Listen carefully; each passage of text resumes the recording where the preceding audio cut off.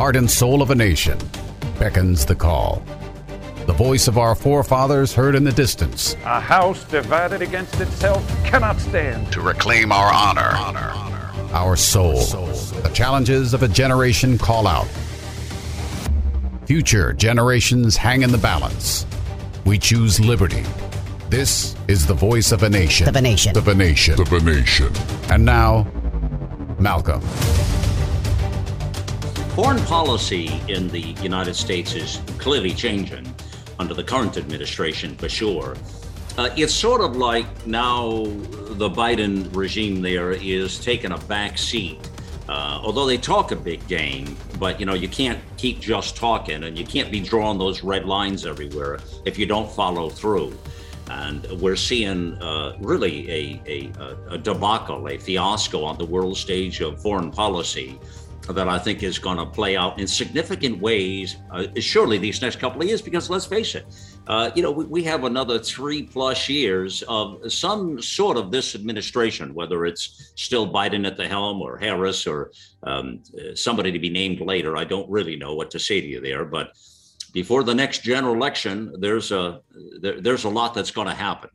So foreign policy is going to be different, the way we play it out there, the way our relationship with the military, the generals, what's taking place. And so this really goes way beyond Afghanistan at this point, okay? Today, I want to have a real interesting talk with you about Iran. And we don't talk enough about that because, again, the media is a one-trick pony. That's all they do. They get on a story and they beat it to death. And, of course, that's been COVID. That's the story they've been beaten to death.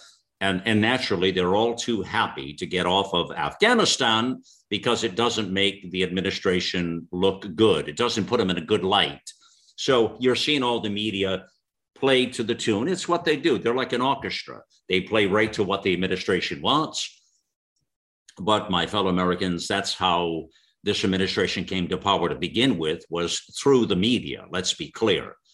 So you're seeing that play out right now with the way they'll drop this story and go back to COVID. COVID has been their go-to story all the way through here. That's how the administration came to power, and it's how they're still seeking and seizing the power. They're still seizing it down. They're batting the hatches, as you call it, with a lot of the power struggles we're having with spending and debts and all kinds of things in Washington. Let's get back to Iran and talk about some interesting things. Now, let's understand a couple of things here. Iran is a population of about 85 million. Okay, so that gives you a scope of what this country looks like in size and scope. Still a lot of people for a land base of the size that it is. But here's what's interesting.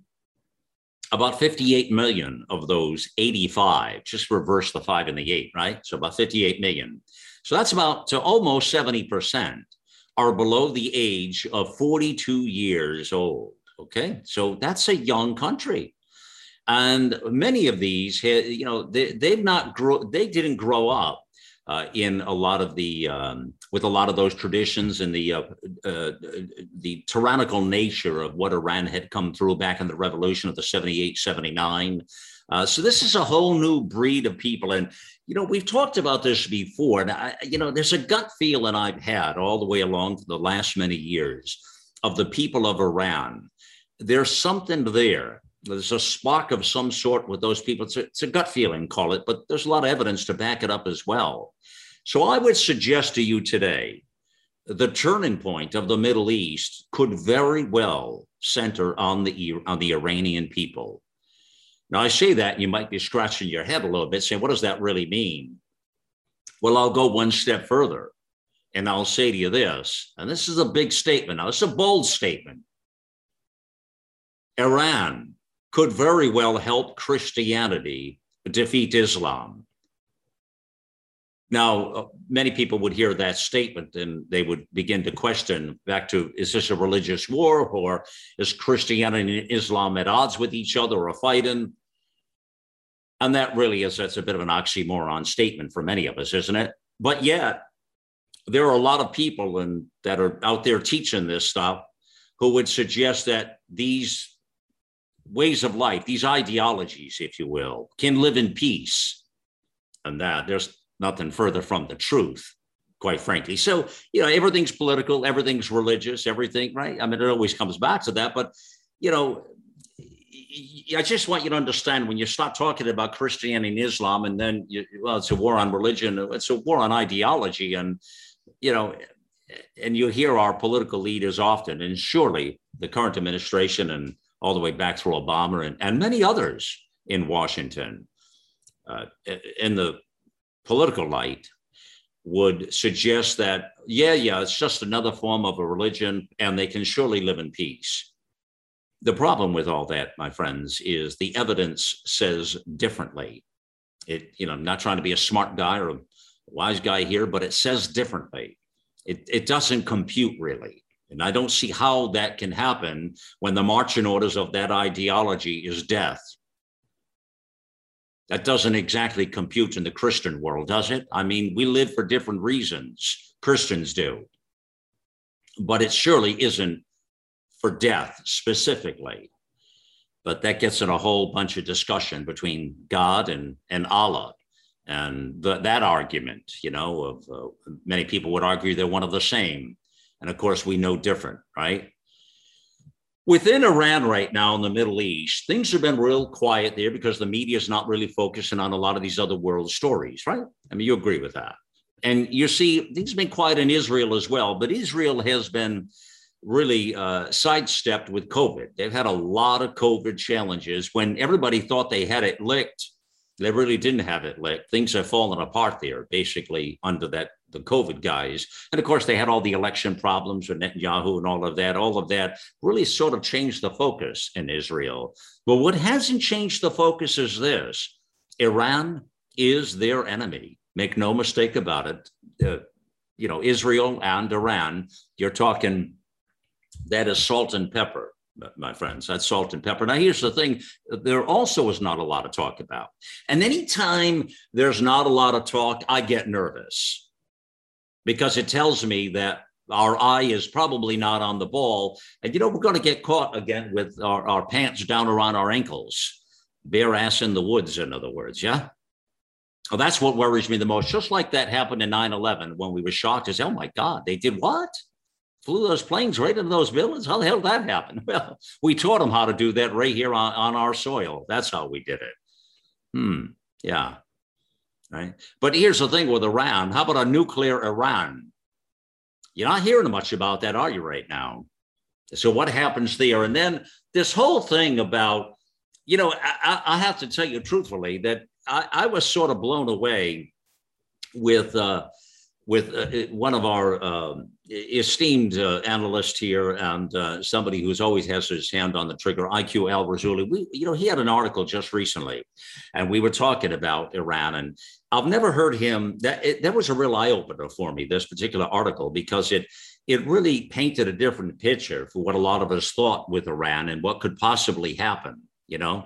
And so it was a shocker to hear him think that the repositioning of what could possibly happen in Iran with Christianity and Islam, and more so the Iranian people, which I have had a very interesting feeling on for some time. That article is Iran's Brewing Volcano has world-shattering implications. That's quite a mouthful, but it is accurate here. IQ Al-Rassouli joins me here on The Voice of a Nation. IQ is a foreign affairs analyst. He's in Iraqi exile, Arabic speaker, scholar, author. He's a weekly writer here at America Out Loud, a commentator, a voice that looks at world affairs and puts it in perspective. So IQ, let's peel this onion now in a very interesting way so we can educate folks. And want to start with the quietness I find of the Middle East right now and Israel-Iran politics. But let's get an update from you as to what you see or what the latest is with a nuclear Iran. Again, very quiet. What's happening right now and what kind of progress are they making towards that end? The latest reports from Israel is that the Iranians within 1 month will have enough material for an atom bomb. Within 1 month. So we're not talking about years, we're talking about few weeks. Wow. I mean, listen, what you say right there stops me in my tracks. That's an OMG statement. I mean, I haven't heard that. You're talking 1 month? 1 month. Not this is. By the way, when I tell you these things, they are not my opinions. Understood. Yeah. These are the reports coming from Israel, from their military, from the intelligence.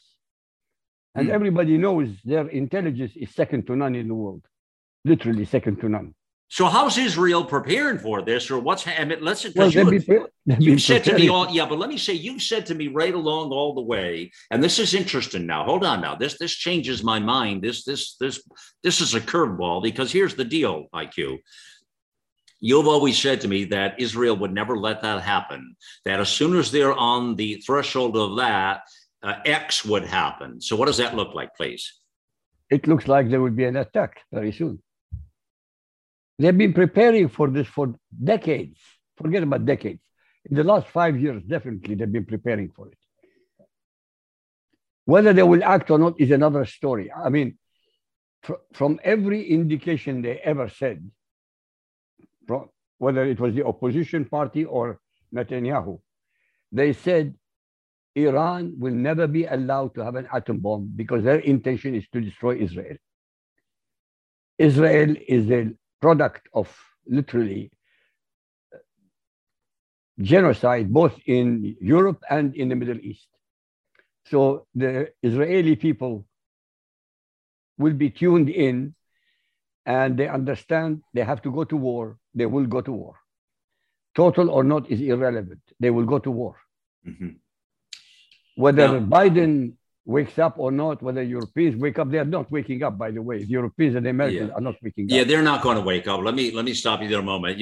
Listen, let's be very clear. They're not going to wake up. As I just said, you heard me in the monologue there, that this administration is going to be here, some form of it anyways, whether you like it, love it, or leave it, for the next 3+ years. That means foreign policy is in the toilet here. That's what that means. If you like what happened in Afghanistan, you'll love the next 3.5 years. If you don't, you bet you're in for a rude awakening. So let me ask you this. Let's stay on what you say there. What does, let's say this conflict, now let's just speculate here a moment, please, with your experience and knowledge. So let's say that month happens, this nuclear Iran. So what, and back to Israel and Iran, what does a conflict, and I don't really know this, and I'm hoping you do, what does a conflict really look like in real world terms of Israel and Iran? That could be a month or 6 months from now. What does that look like? Well, it looks less than 6 months. Look, Israel has the capacity and the ability to use her missiles from submarines. People overlook this all the time. She does not have to fly airplanes from Israel all the way to Iran. That is not only suicidal, it's extremely difficult. They can use cruise missiles, of course, but many of them will be shot down. But if they use their capacities in the submarines that they have bought, 5 of them, I think, as far as I remember now, it's 5 of them from Germany. They have upgraded them to carry cruise missiles. And if you go to the Gulf, the Arabian Gulf or the Persian Gulf, whatever you want to call it, the missiles will only have to travel literally 100 miles maximum. It's not 700 miles or 1,000 miles. Mm-hmm. They also have the capacity to attack Iran from Azerbaijan. It's another Muslim country, but they are the enemies of the Iranians, the Azeris. There are more Azeris in Iran than there are in Azerbaijan. Wow. You read my article, it says that also in the previous article about the different nationalities. So these Azeris, they don't want to be part of Iran. They want to join their own brothers and sisters in a bigger state of Azerbaijan. And the Iranians, of course, would not allow it, because that means they take a huge chunk of land. And if they do that with the Azeris, the Baluchis want to do the same. And the other groups, the Kurds, they want to do the same. So Iran will be fragmented. That's why the Ayatollahs have a huge problem on their hand. It's not only the social problem, it's the ethnic problem. And now they have the new generation, as you mentioned, who are up to the age of 42. They've never known anything except the terror regime of Iran, of the Ayatollahs. And these people don't like that. They don't want it, correct? They hate it. Look, they have access to the West. Yeah. They have Zoom, they have Twitter, they have everything. They know what's happening in the West. And they were westernized under the Shah. People forget that. Women in Iran under the Shah dressed in the most beautiful, the latest fashions of Europe. The same thing with the men. They worked with the men in the universities. They were exactly equal. In education, equal. In the businesses, they were equal. In everywhere, they were equal. But that all changed after the Islamic Revolution there. But it was, you see, what people don't seem to understand is this. Okay. Whenever Muslim states do not impose Sharia, you have excellence. The UAE is the greatest example. United Arab Emirates. They are the only Muslim country who has been able to send a spaceship to Mars. Can you imagine that? No other country, no other Muslim country was able to do that. With hundreds of billions of dollars in Saudi Arabia or Pakistan, none of them are able to do that because they lose 50% of the population, which is a female population. Interesting. People forget these things. I'm glad you just said that because you're right. The United States, I believe it was China and the UAE had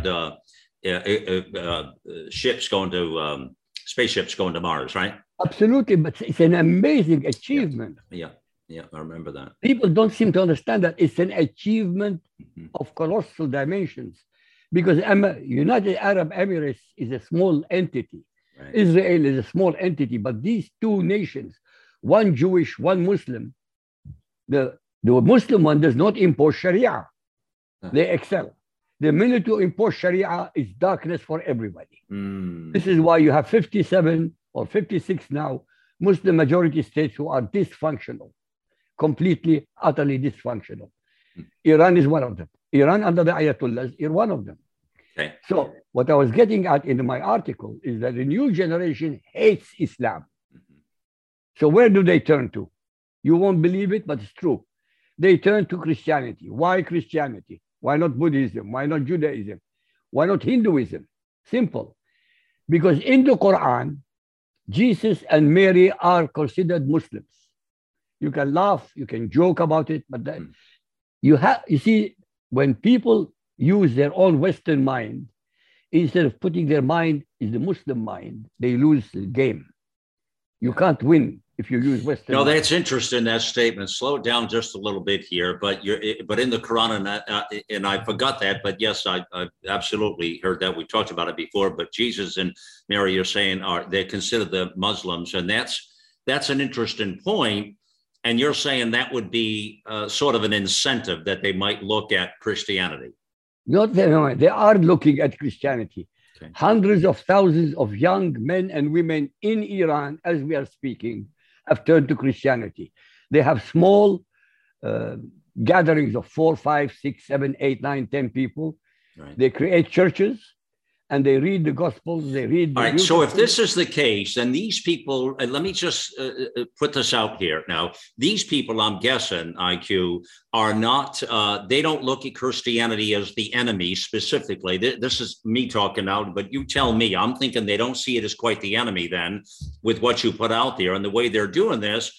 So they look at it because with Christianity, they look at that where they don't have to do Sharia. They don't have to dress the way that they dress. They don't have all of the horrible restrictions and the hostilities toward women that is so egregious, which we're seeing play out in Afghanistan right now, the Taliban. So they look at this as an acceptable, whatever, ideology, religion, whatever you, right? Is that correct? Absolutely correct. But it's reasonable, for God's sake. Why would a woman under Sharia, a woman is nothing more than a domestic animal. I want Americans to understand that. Get it through your thick head. I really mean a thick head, because you're listening to these articles, you're reading my articles, You've been listening to my talk shows, and my talk show with you today is 1,848. Wow. Wow. Yes, 1,848. All right. I want to come back to I made a few notes from your previous things about Sharia. I do want to share with listeners, but not now. I want to come back to that. And I do have a few things because I do want to educate folks as to what we're talking about. But I want to stay on that war a moment. I want to go back just a little bit, and I want to ask you something here. Back to what you had just laid out with the equipment and the military that Israel has. And we're talking about Israel and Iran now. I want to stay on task with that. So what I'm asking now is this, in your mind, in your opinion, what would be the goal of Israel at that point? Let's say the attack happens because, again, they have the nuclear weapon. They're on the verge of having that. And obviously, and just so listeners understand, IQ, and you tell me if this is right or wrong, but we've always understood throughout many years, we've always understood that once Iran had the nuclear capabilities and the mechanism for attack, they would absolutely use it without hesitation. We understand to be able to cause as much fatal harm to the state of Israel that they could possibly do with a nuclear attack to kill as many millions of people and put them out of their misery. If that's accurate with what I say there, then, and you tell me in a moment if that's accurate or not, then where does Israel go with this attack? And what I mean is it to just wound or hurt the regime in Iran? Is it to put them out of their misery? Is it to remove them? Is it an all-out blitz? I mean, what does that look like, the end result of that conflict, please? Okay. First of all, it's not Israel's perception that they want to be annihilated. It is the Iranians who have been repeatedly since 1979 telling the Israelis, we shall annihilate you. We shall take you off the face of the earth. So when somebody keeps telling you he's going to kill you, take him seriously. And the Israelis now take everybody like that seriously because they learned from Hitler. He told them what he will do to them. They didn't believe him. They made a mistake. All what Israel wants to do is not to kill Iranians. That's not their objective. Killing human beings who are innocent is not their objective. Their objective is to destroy as much as possible of the capacity of Iran, both nuclear and missile, as much as possible. But they also know, by the way, you've got to remember that the Iranians have got Hezbollah in Lebanon. They have got Hamas in Gaza, who will shower Israel with tens of thousands of rockets. There will be enormous losses in Israel without atom bomb. There will be enormous losses in Israel. No question about it. Enormous destruction also in Israel. No question about it. I've always said, and unfortunately the Israeli military and the government didn't do that. They should have been repeatedly telling the Israeli people that when we go to war, don't expect the lack of, death and destruction in your country. You have to accept that there will be enormous damage. They've got to prepare them mentally. It's a psychological warfare as well as a military warfare. Look, Churchill told the British people, we shall fight them. We shall, on the sea, on the shores, in the cities, we shall never surrender. So he steeled the British people. It was an amazing achievement. Every nation in Europe was gone. They all submitted to Hitler. Only the British people stood in his way. It was a remarkable achievement, especially when America wasn't even involved. America got involved after the Japanese attack on Pearl Harbor on the 7th of December. So I've always said it, but nobody is doing it in Israel, which is unfortunate. You've got to steel the people. You've got to tell them the facts and reality of what's going to happen. There will be enormous destruction. How it will turn out, who will win, I honestly cannot answer. On a personal level, I'm talking personally, if I were, let's say, in commander-in-chief in Israel, if I have to use tactical nuclear weapons, I will use every single one of them without batting an eyelid. I'm talking for myself. I'm not talking about from anybody's point of view. Right. When somebody wants to exterminate my people, I will not allow them to do it. Because I'm not killing civilians, I'm not trying to kill cities and destroy cities. No. If I need to use tactical nuclear weapon against a target which is military, I shall do it without hesitation. Yeah, well, especially if you're the way you've just described and painted the picture, if your country was at the kind of risk that you're speaking about right there, you then have to weigh the odds. There's a couple of other things to consider here as well, and that is that I'm thinking as IQ is talking here, what happens with the involvement? Where does America sit at this point? If you've got this destruction kind of going on here, where does America sit? We've already painted the picture of foreign policy with the Biden administration, but now you're talking about a cataclysmic sort of event, and you're talking about an event that could very well, you think about the players out there, create a World War III atmosphere for sure. And so you have to then ask yourself, do the powers to be, the bigger countries, do they step back and just watch what happens with Israel and Iran in the Middle East? Or do they go ahead and is there involvement in that? And that's something I want to ask IQ on in just a moment here. But that's an interesting juxtaposition of things as you look at it.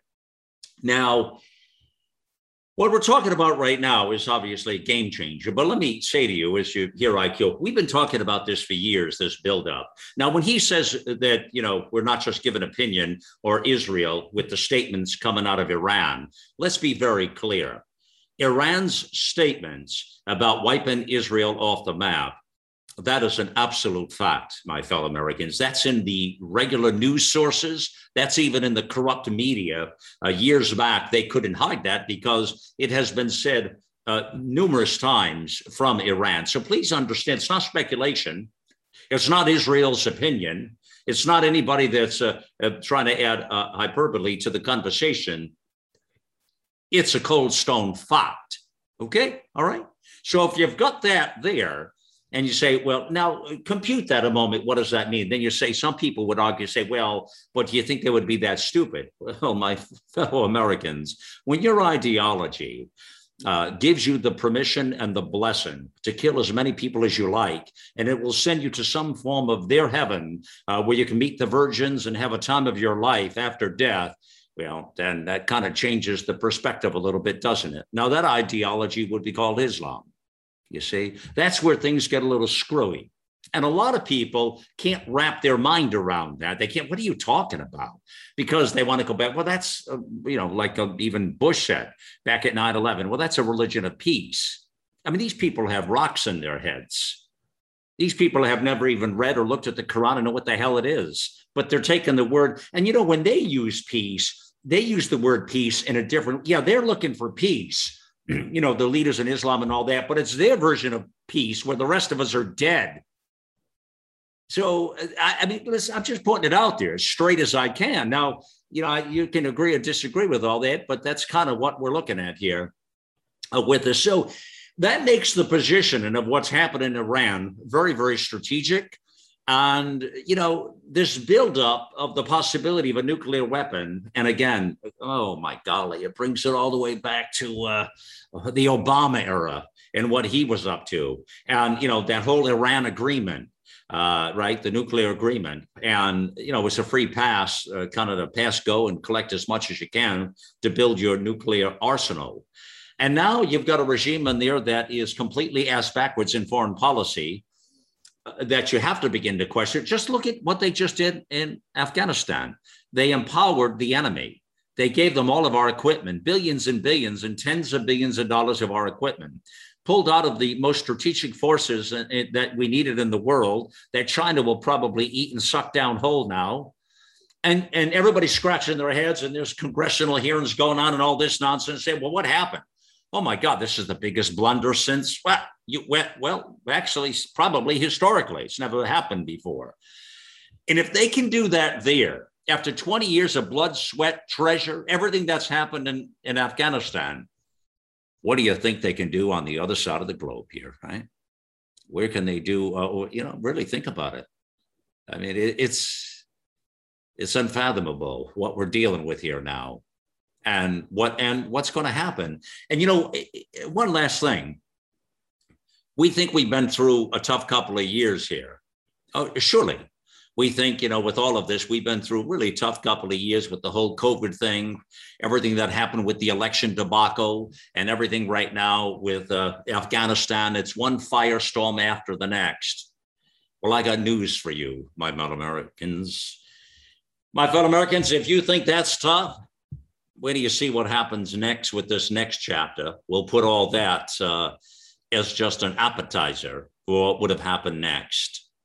That's kind of where we find ourselves. And we've been ringing the warning bells of all of this. And again, it's not hyperbole. It's not just blowing smoke or, trying to scream on the mountaintops. It's none of that. It's a reality of what we're dealing with here that a lot of people don't want to talk about because a lot of people don't want the truth. They live in a sugar-coated world and they follow the media and the rest of the buffoons and the garbage they're selling. And then there's no sense of truth.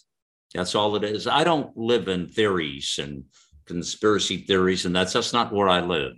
You know that about me. I live in the real world. I look at the data, the facts, and give you an honest analyzation of what we're dealing with here. The truth, it can hurt a great deal, but it could also be our salvation to understand what we're dealing with. What is that truth, and what can we do about it? Prepare ourselves, in other words. Oh my golly, there's a lot of problems in the world, I'll tell you. We think we got problems now. It's quite worrisome what could possibly happen next. Well, throughout all of that, we're going to take a pause here and resume here with IQ Al Rassooli. What just a really fascinating topic, a conversation. It gets your mind moving, doesn't it? It does me for sure. And you're thinking about all the possibilities. Very strategic conversation. Let me also remind you to go to healthycell.com/out loud. I talk to you all the time about this because it is an amazing group of products and an amazing company, actually. And they have a daily regimen. It's not the old vitamins where you take the A, the D, and it's a little pill form. No, it's all gel form. So it gets into your system, into the health of your cells. I highly recommend it. I've been taking it for 3.5 years, and it's a terrific product. We're going to take a pause here now. We'll be back with IQ Al Rassooli. You're listening to the voice of a nation. Our global experts are brilliant writers and engaging hosts on a mission of a lifetime. You'll find the latest news and inspiration on the front page of AmericaOutloud.com. Each of us is born with 30 trillion cells that make us. These cells determine how we feel, perform, sleep, focus, and how long we live.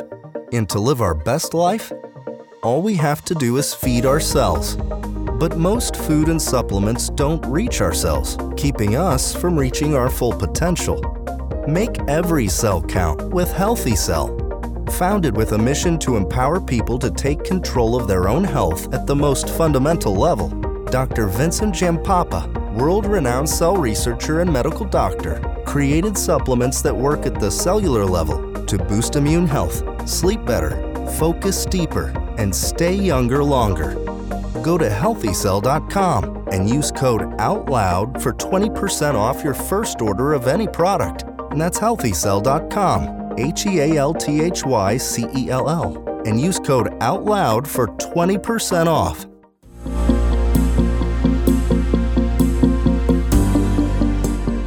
The America Out Loud family is comprised of patriots in the true sense of the word. We know that if America fails, the world will fail. It is incumbent upon us to carry the torch for liberty and the Constitution to help save America for future generations to come.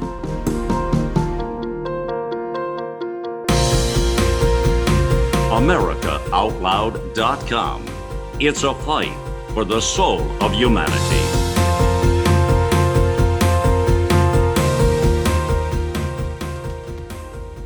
The silent majority has spoken.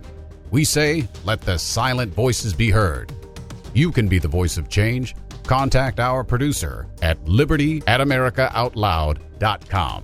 liberty@americaoutloud.com.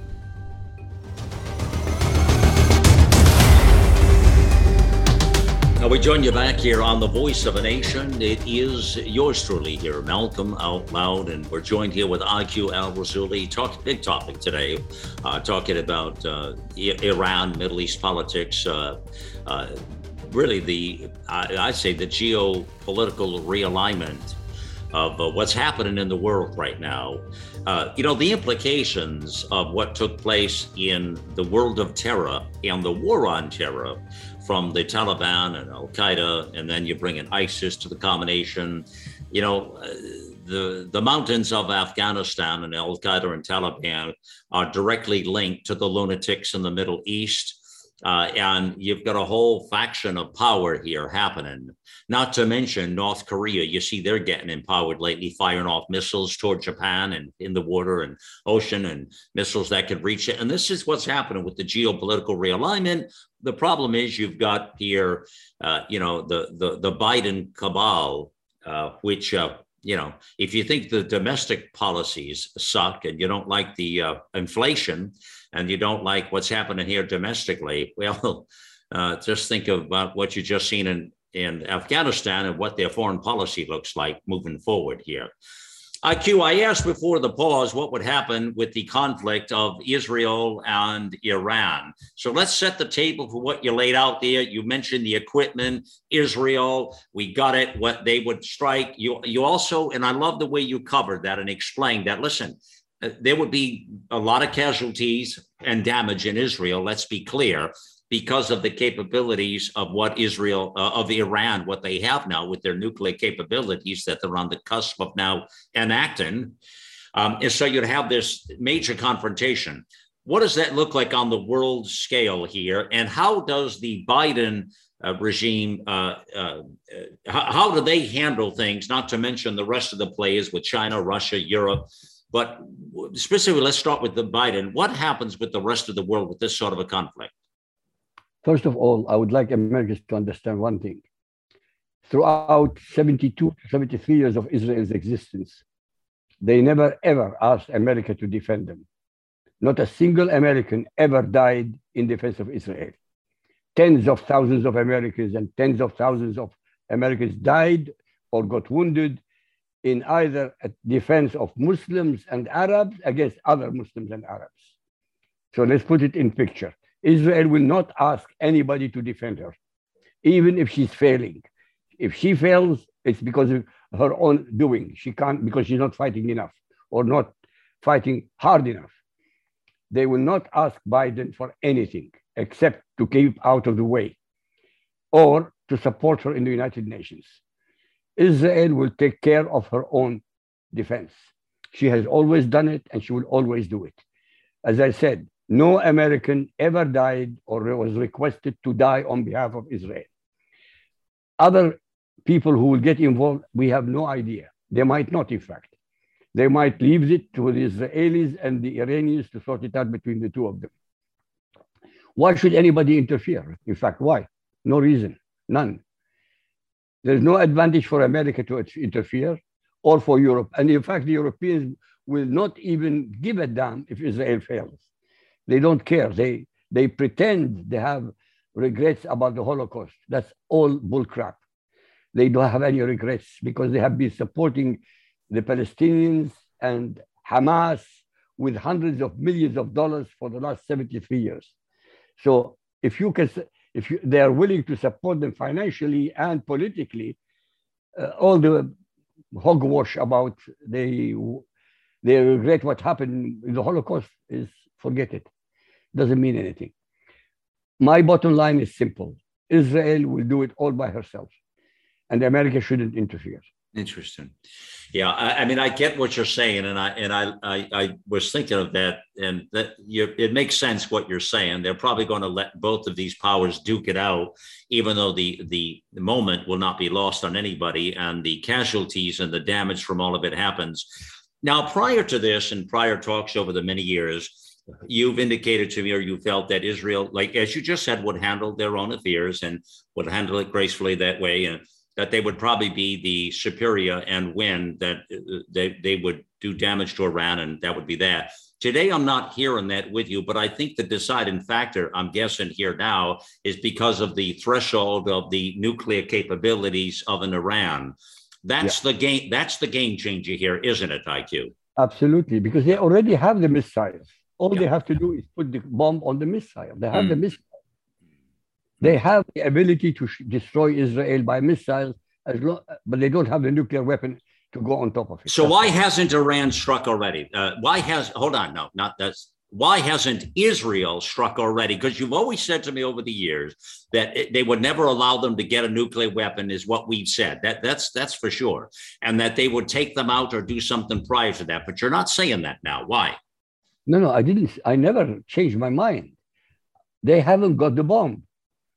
They are having the bomb. Yeah, but now. If they're a month out or 2 months out or 3 months out, you might as well say they got the bomb. As you say, they're on the threshold of it. Yeah. You've always indicated before that they would never get it because they would take them out before. So why isn't Israel striking back? And let's also not forget one other thing, please, IQ. Netanyahu is not in power anymore. That's also a disadvantage. That's also a disadvantage because when Netanyahu was in power, the Iranians knew there is no chance in hell if they are 1 month away that Israel will not attack immediately. I can't answer what the Israeli new government is thinking, but look at your government now. When you have the chief of combined forces, Milley, being treasonous by calling the Chinese counterpart and telling him that if Trump goes rogue and attacks China, he will tell them. I can't believe of such a treasonous act, such a magnitude of treasonous act. So what you have now, you don't have only a woke new generation of Americans who are completely and utterly out of touch with reality, and they hate America, the very country which gave them the life that they have. Now you have a woke and treasonous combined chief of staff. If it's true, we don't know. Even Trump said he doesn't believe that Woodward is telling the truth. But there must be a kernel somewhere. There must be something in there. What do you think? Right. Well, there's your point is well taken. Usually things can be out of context, but there's usually a kernel of something that was done or said. It's hard to say, but I will say this. The instigator in what you're talking about, and I know we're digressing here, but the instigator in that whole bit you just said is Nancy Pelosi. She's the one who rang the bell and got loud and encouraged Milley. In fact, she's the one who initiated Milley and others and said, well, Trump is a madman that's got to be taken down. I mean, these people, this was complete tyranny and treason. These people should all be arrested and in prison. Let's be very clear, the whole damn host of them. But yet here they are running the government now and running the country. So, I mean, it stretches the mind here, what we're talking about. But, I think they definitely had it out. They didn't trust Trump. They didn't like him, clearly. They hated him. They wanted him out of there. So, no, I think it's well said that something happened here. And I don't trust Milley for a moment, as well as a lot of these military woke generals and the rest of them. The military it's become a fantasy land now. And I'm not talking about the troops. I'm talking about the powers to be and what's happening here. And there'll be a lot more said about this in the future because there was actually talk about a coup with the military and President Trump and all that. And that's another conversation for another day. But here's the thing, IQ. Let's come back to, all right, there's a couple of things that we need to do here now, that we need to thread this needle carefully. All right, let's put that aside over there, this Israel and Iran war, conflict, whatever. And I'm glad we just talked about that and where the world is in this. And your position of the Europeans and all of that with the Palestinians and, all of that, that's very well said. Very well said, their position and who they support and they don't really give a damn about Israel. I get it. That brings back to the whole fight of the ideology as well of Christianity. And quite frankly, how a lot of these European countries have screwed up their own countries. They've gone to hell in a handbag themselves, and they'll never be the same. In fact, a lot of these countries we're talking about right now will probably be taken over themselves. Their future is very bleak in the next 10, 20, 30, 40, 50 years. Am I right or wrong? 30 years maximum. Yeah. Literally 30 years maximum. These are not my figures. That's These are their own figures, because the population of the Muslims is quadruple the number of people who are born from Christian people, 4 times. Yeah, yeah, yeah. So demographically, they will inundate them. Yeah. They flood them. That's excluding the illegals who are coming in every single day, thousands of them. Yeah, yeah. I mean, what you're spelling out, if everybody's following this now, is really a pretty bleak story. I mean, this is horrific what we're dealing with here. It is horrific. It's really unbelievably horrific. And we've been talking, and my friends, again, I mean, I can honestly say to you, and IQ, I imagine you would probably mimic what I say here, but as crazy as this says, what we're talking about right now, none of it shocks me. Does it shock you? Not at all. I've been discussing this with you for what, 5, 6 years? Many years. I've been on radio for 12 years. That's right. I've been saying this 12 years ago, not yesterday. Yeah. Not a year ago. 12 years ago, I've been saying exactly the same thing. Yeah. I've been warning people. I talked about demography. I talked about the number of children born in Western societies, which are below reproduction, below recreating a society. Okay. All right. Well, you and I have for sure. We've done it for the full existence of America around 5 years, but it actually goes back before that. You and I have been talking about this for probably about, it's 8 or 9 years for sure total. I mean, it's not, Correct. Because I was doing, remember the TV back then, the television, Malcolm Out Loud, all that. Remember that, you know?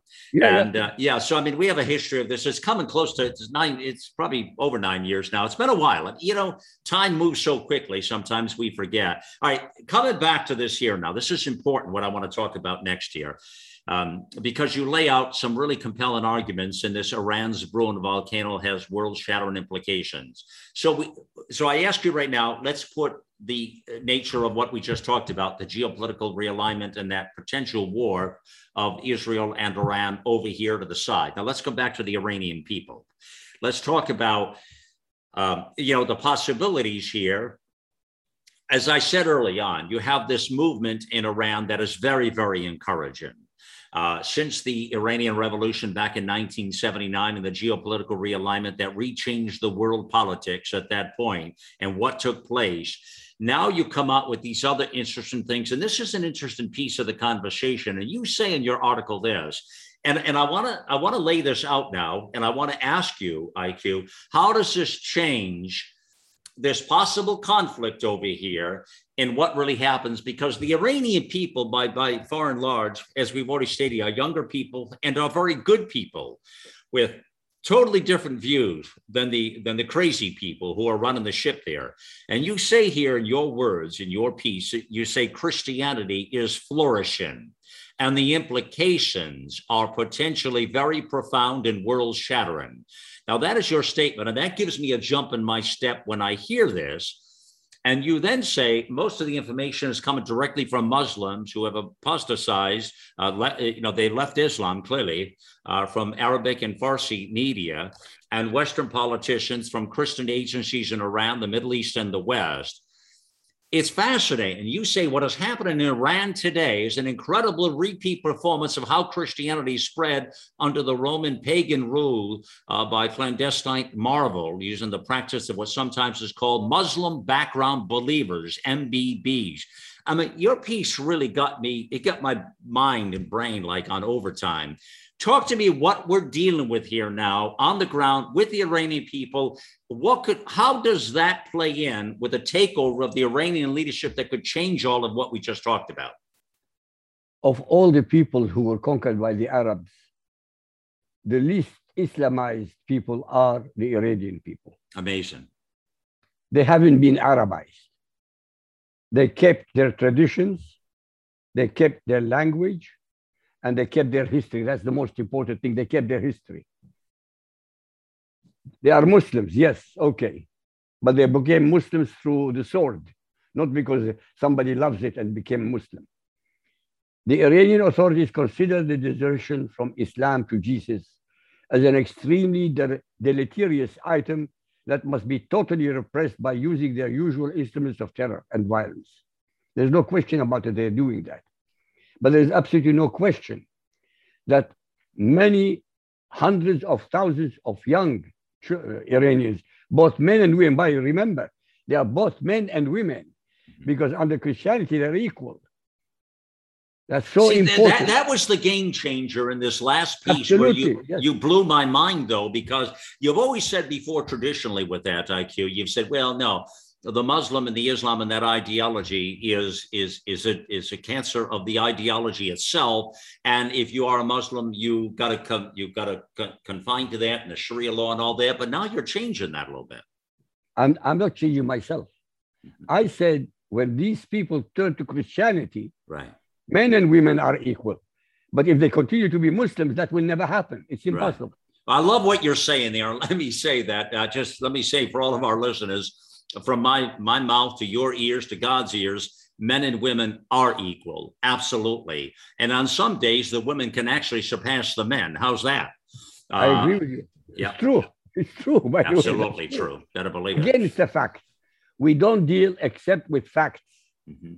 Yeah, I hear you. All right, the consequences. Let's talk about consequences. You say in the piece this, everybody hear me now. You say the consequences for the world will be enormous because the collapse of Khomeini's regime would not only fundamentally alter the balance of power in the Middle East, it would also terminate the Islamist surge that Iranian revolutionaries initiated back in what I said, 78, 79.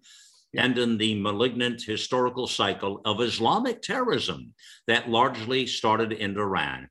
This is huge, what we're talking about right here. Yep. Because when these people take over the government, and the takeover will be with a bloodbath, don't forget, the mullahs and the ayatollahs are not going to give up their power without a bloodbath. Right. So the Iranian people have to use a bloodbath to take back their own land, their own civilization, their own freedom. Right. And when they take over, these young people are not going to turn to Sharia. They will most definitely go and have a republic, or a democracy, a true democracy. Don't forget, in Christianity, most of the Christian states are democratic. Mm-hmm. You show me a Christian state which is not democratic. All right. In Europe, doesn't exist. In America, it doesn't exist. Right. Even in Latin America. Here's the big moment. Here's the big drum roll I got to get to now. This is really important. I mean, what you say and this piece you have, it really gives me hope and encouragement of things for a lot of reasons. But here's what I want to ask you. Now, I want to bring that forward back to the Iran-Israel conflict, where the world is, what happens, the nuclear part, all of that, where we're on the doorstep. We have a horrible administration of foreign policy and power here in the West now. So what I ask you now is the timeline. This is going to be very important with Israel and Iran. Knowing the bloodbath that you just stated, the Iranian people are not stupid. They know the bloodbath is going to happen. They know the regime they know they're horribly oppressive, and they know they're going to, like you said, hang on to power, and they don't care how many Iranians they kill. They have no quality of human life. These people don't care about human life. That they just don't anywhere, period. Different than the way we think in the West, where we value human life. These people have no value on it whatsoever. So when does this happen in the timeline? Because we have a ticking clock over here with this confrontation. You're not hearing too much about the Iranian people right now with what's going on. So does that happen before, after, during the impact? Because we're talking millions of people being killed here as well, potentially with a nuclear attack. What's the timeline look like here? If and when Israel attacks and destroys the power of the Ayatollahs, the regime will be overthrown by the people, because their power rests with the military.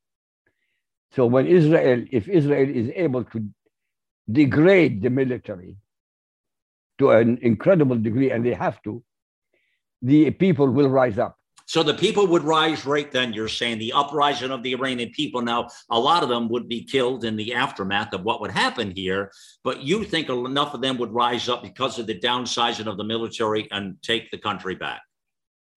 That's my opinion. Obviously. Or what is left of the country, we should say, huh? No. There will not be so much destruction, for God's sake. Oh. It's not a nuclear war like Nagasaki in Hiroshima. Tactical Well, nukes why isn't it the are nuclear broken. war? Hold on. No, I don't agree. If Israel, if Iran uses the nuclear missile weapon, what have you, But it's Israel's going to going to have use it back, and then you've got a nuclear attack. Tell me. Yeah, but as I said to you, they are not going to have it. Israel will attack them before they have a nuclear weapon. It's that simple. I see. Oh, so, well, that's interesting now. So if they do that They can within the attack next, it tomorrow. Don't forget. so they in the can next attack- couple of months, if Israel now, and let me ask you this last, with the current power in head in Israel, would they have the capacity to do this, pull it off? I mean, again, we said Netanyahu's not there anymore. Would they be able to do it? Don't forget, the government has nothing to do with it. It's the military. There you go. The military have been dealing with this and preparing for this for decades. Mm-hmm. Mm-hmm. And hopefully they will succeed. Wow. I have absolutely no doubt that they will succeed, simply because it's a matter of existence. If they don't succeed, they are destroyed. It's that simple. It's not complicated. Yeah. Wow. This is like an incredible talk, IQ. This is really, it's significant what we just laid out here with everybody. And again, a lot of this, you want to be educated on what we're talking about. First of all, go read that last article here. And Iran's Brewing Volcano has world-shattering implications, right? See, there's the title right there, plays to what he and I just talked about. But then go to on the nav bar at AmericaOutloud.com where it says our team, and go down and click IQ Al Rassooli. It's up near the top of that on the drop down. And you want an education about the things we're talking about. Well, you'll get it right there. His write-ins are incredible, as well as many of the talks we have with him. We're leaving the end of this talk right now where, as you know already, there should be a part 2 on this thing. And I can see that right now as I wanted to talk more about Sharia and all of that. But I think we've got a good point to pause it here right now. The uprising, the attack, what happens, Israel, Iran, fascinating. And the geopolitical realignment around the world of what takes place. And let's not forget, lastly, but mostly important, the Iranian people. Wow, wow, wow. And the part of the Christianity and the realignment of all of that we're talking about. We're talking about game-changing moment here, for sure. This is significant. So that's it. That's the story here today, my friends, on The Voice of a Nation. Big thank you. Great appreciation to IQ Al Rassooli. And you'll catch it all back there at AmericaOutloud.com. And we'll see you on the flip side there, my fellow Americans. Remember, it's time to get involved and get loud.